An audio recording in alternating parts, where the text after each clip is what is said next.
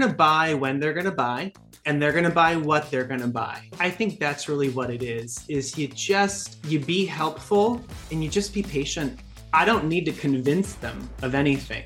I don't need to persuade them necessarily that they have this problem. I don't get to tell them what their problem is. I just get to tell them how I might help them solve it. And then they get to decide if it's the right time and the right solution for them.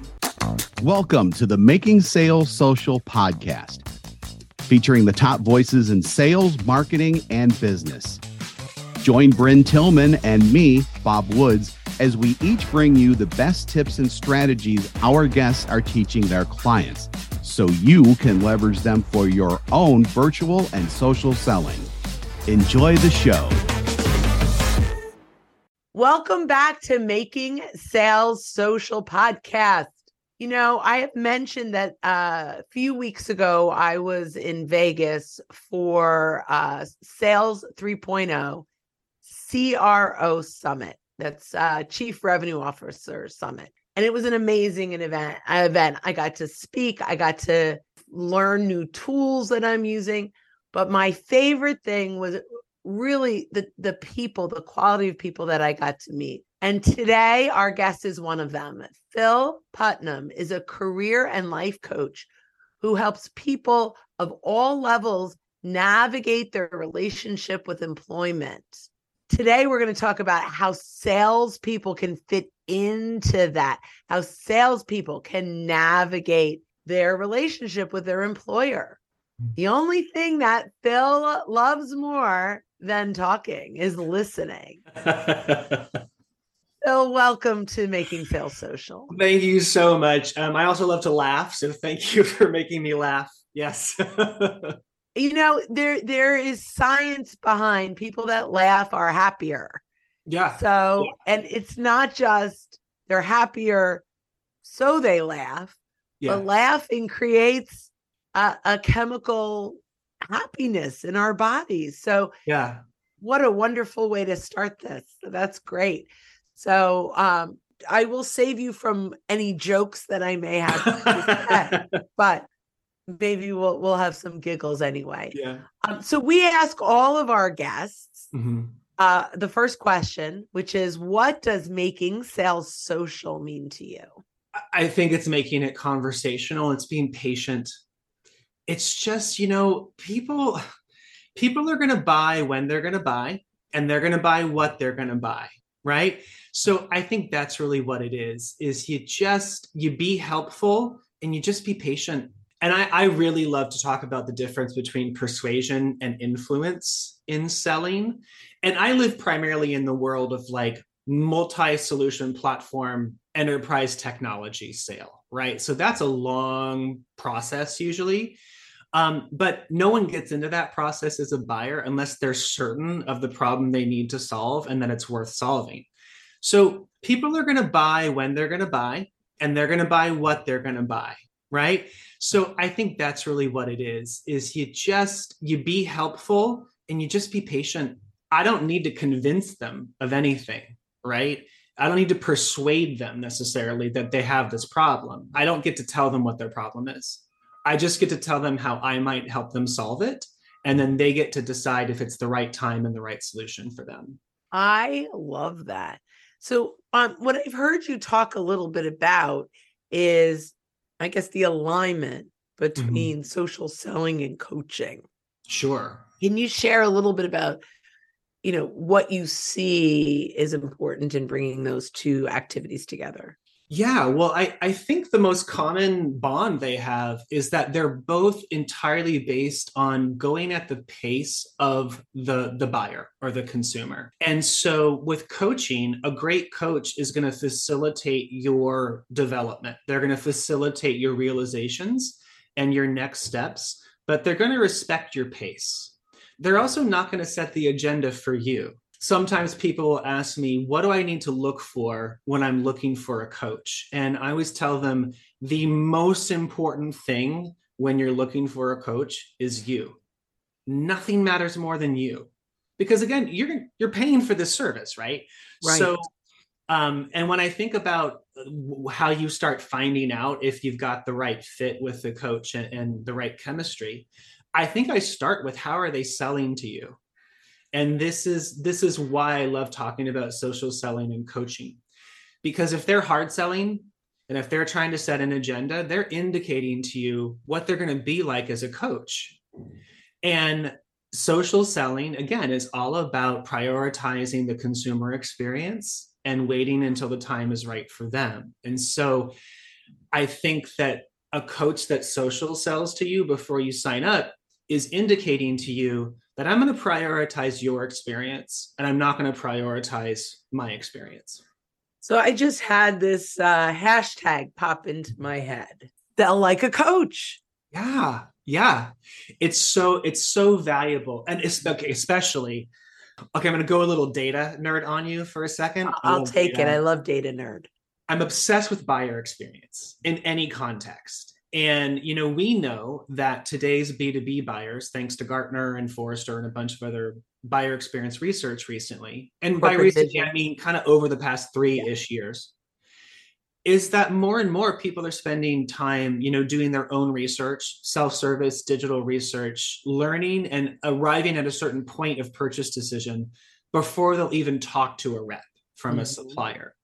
And then that's about 45% of their buying time. And then roughly like 17% is spent talking to a rep, right?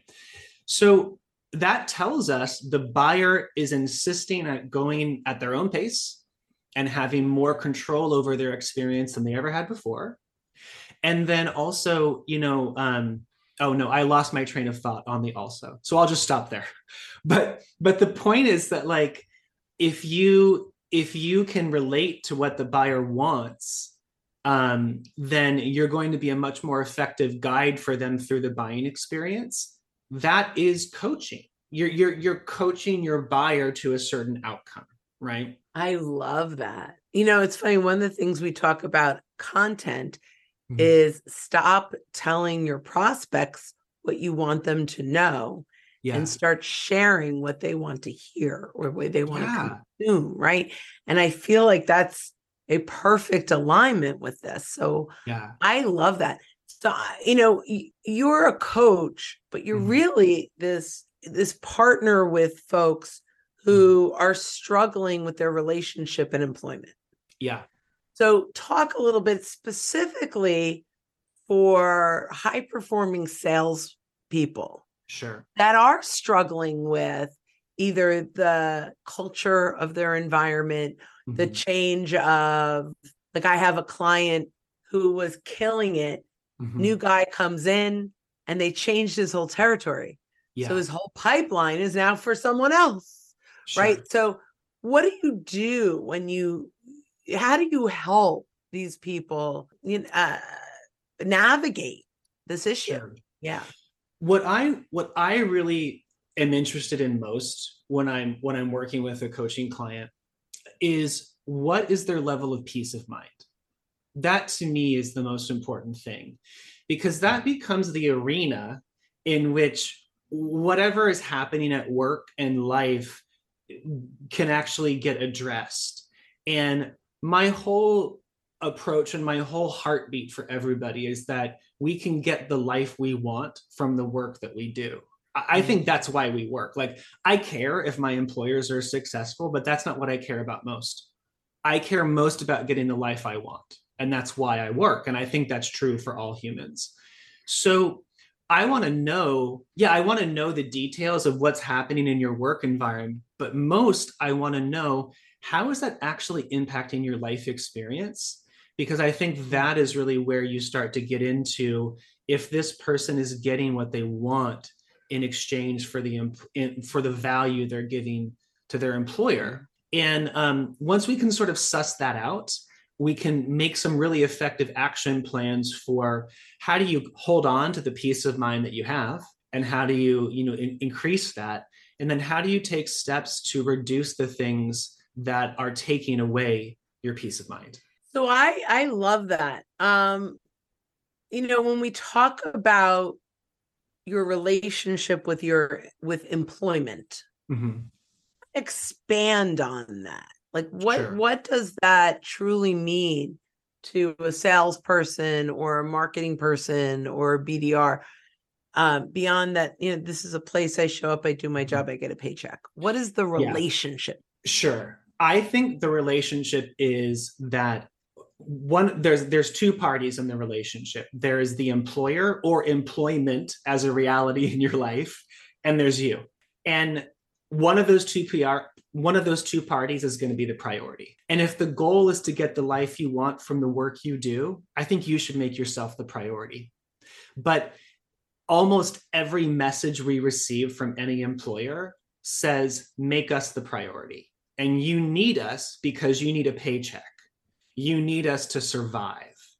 And let me tell you, if you want to really kind of control a human, there's no better basis to appeal to than our survival instinct. Like it is hard coded into us. And then in today's world, it really is mostly expressed in our relationship with employment, because that's how we get the resources we need to survive and enjoy our life. So at the heart of it, I think it's a matter of, are you prioritizing yourself in your experience of employment and getting the life that you want? Or are you prioritizing your employer and their success? And the reason why I fixate on this is because I find that unless we become conscious of it, we default to prioritizing the employer. How do we find that balance where we can focus on us and not upset the employer and still perform for the employer? Totally. So our ability to perform, I think, is really more just a matter of our skills and then the context in which we can express them, and how much friction is being added by our work environment between our skills and their ability to produce outcomes, right? So that's what I think performance is about. Looking to up your LinkedIn game? The Social Sales Link team has you covered with our LinkedIn Sales Accelerator, a guided social selling program that includes training, coaching, and so much more. Visit socialsaleslink.com/in for more details. Again, that's socialsaleslink.com/in. And then as far as how do we navigate this, I think the key is boundaries. And this is one of the main areas that I coach on. Oh my gosh, if you talk to me for more than 5 minutes, we're going to end up talking about boundaries. I love boundaries.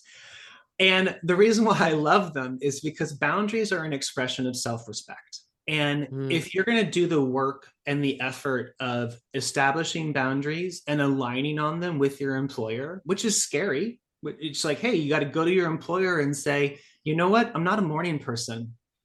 You're going to get the best value out of me between 10 a.m. and 7 p.m. So if you force me to be on 8 a.m. meetings every day, yeah, I can probably do that. You're not going to be getting value from me. Do you want value from me, or do you want adherence to a policy?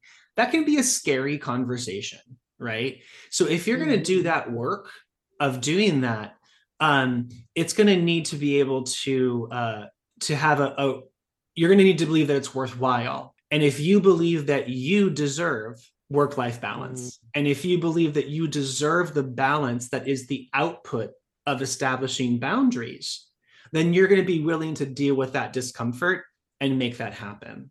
So I really do think it's rooted in your view of yourself and what you believe you're worth and what you believe you deserve.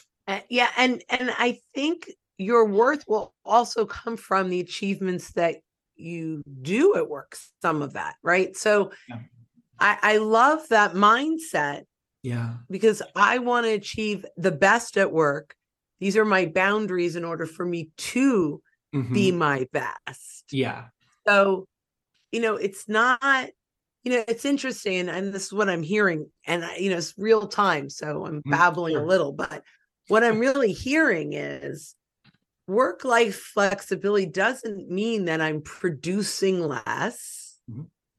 It means that I'm optimizing my time to produce more, to be better, to be more successful, and not just put in the hours, right? Like that's a major aha moment, not just for the employee, Yeah. in setting boundaries, but for the employer to Yeah. rethink how they lead this team. Yeah. Ah, And you know, it's funny. I saw a post on LinkedIn from Gary Vaynerchuk, who is one of my favorite leader thinkers, right? I resonate with him so much, how human centered he is. And this post he wrote up, was basically saying, as a leader, your job is to stop pressure at your level. It's not to drive it down below you to the people that you lead. And I was like, yes, Gary Vaynerchuk, yes. But pressure stops here. pressure stops here. And so I think that real Yeah. effective leadership is actually leading by increasing your people's peace of mind, not reducing it. And if you can reduce friction between a person and their outcomes, you are benefiting your business. So this Mm-hmm. whole approach of making it as easy as possible for people to have effective boundaries is Mm-hmm. so helpful in a hard business outcome arena as well. And I love calling out the fact that another word for boundaries is alignment. Like Mm. when you align with your leader on what you do and do not do and what actually is and is not important, that's a boundary. That's a form of a boundary. And what It's a I natural boundary. it's yeah, exactly. And Yeah. it calls to light the fact that boundaries are produced by collaboration, right? When you're suffering from a lack of boundaries and a lack of balance, it's kind of isolating and it's easy to feel like this is entirely my fault. Like it's my fault that I don't have balance. So it's my fault or it's my responsibility to solve it on my own.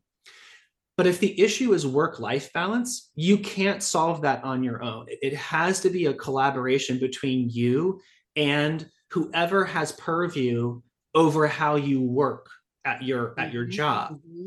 Mm-hmm. And so I love looking at boundaries as alignment because it highlights the collaboration element of it. So I love, and you have me going, all my thoughts. So what I'm hearing is, don't say, okay, I've set my boundary. I'm going to go to my manager and I'm going to tell them that I am not coming on 8 a.m. calls. Yeah. What I'm going to do is I'm going to have a conversation with them and say, I love what I'm doing. I just want to let you know my prime hours are here. This is where I'm most productive. Yeah. What do you think we can do for me to be able to work in these hours Yeah. and provide the company with my best output, my best Yeah. production? Yeah. And because then what you're saying to them is, I want to give you my best. That's what they're hearing. I mean, they're hearing I'm asking for something specific to meet my needs, but what they're really hearing is I want to give you my best and I'm struggling to do that. You could be getting better from me. So I want to partner with you on how to give you my absolute best for the sake of our business. Now I'm a leader, I lead a team, I lead a business function. That's a message I'm gonna buy into every day, all day. Right. I'm thrilled at that. Right. Yeah.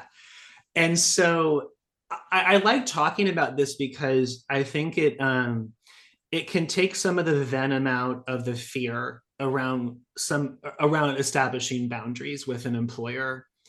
Um, and or like another classic example is, I can't stop checking my work email when it's the evening when I'm in family time, and I can't stop myself from responding to those emails.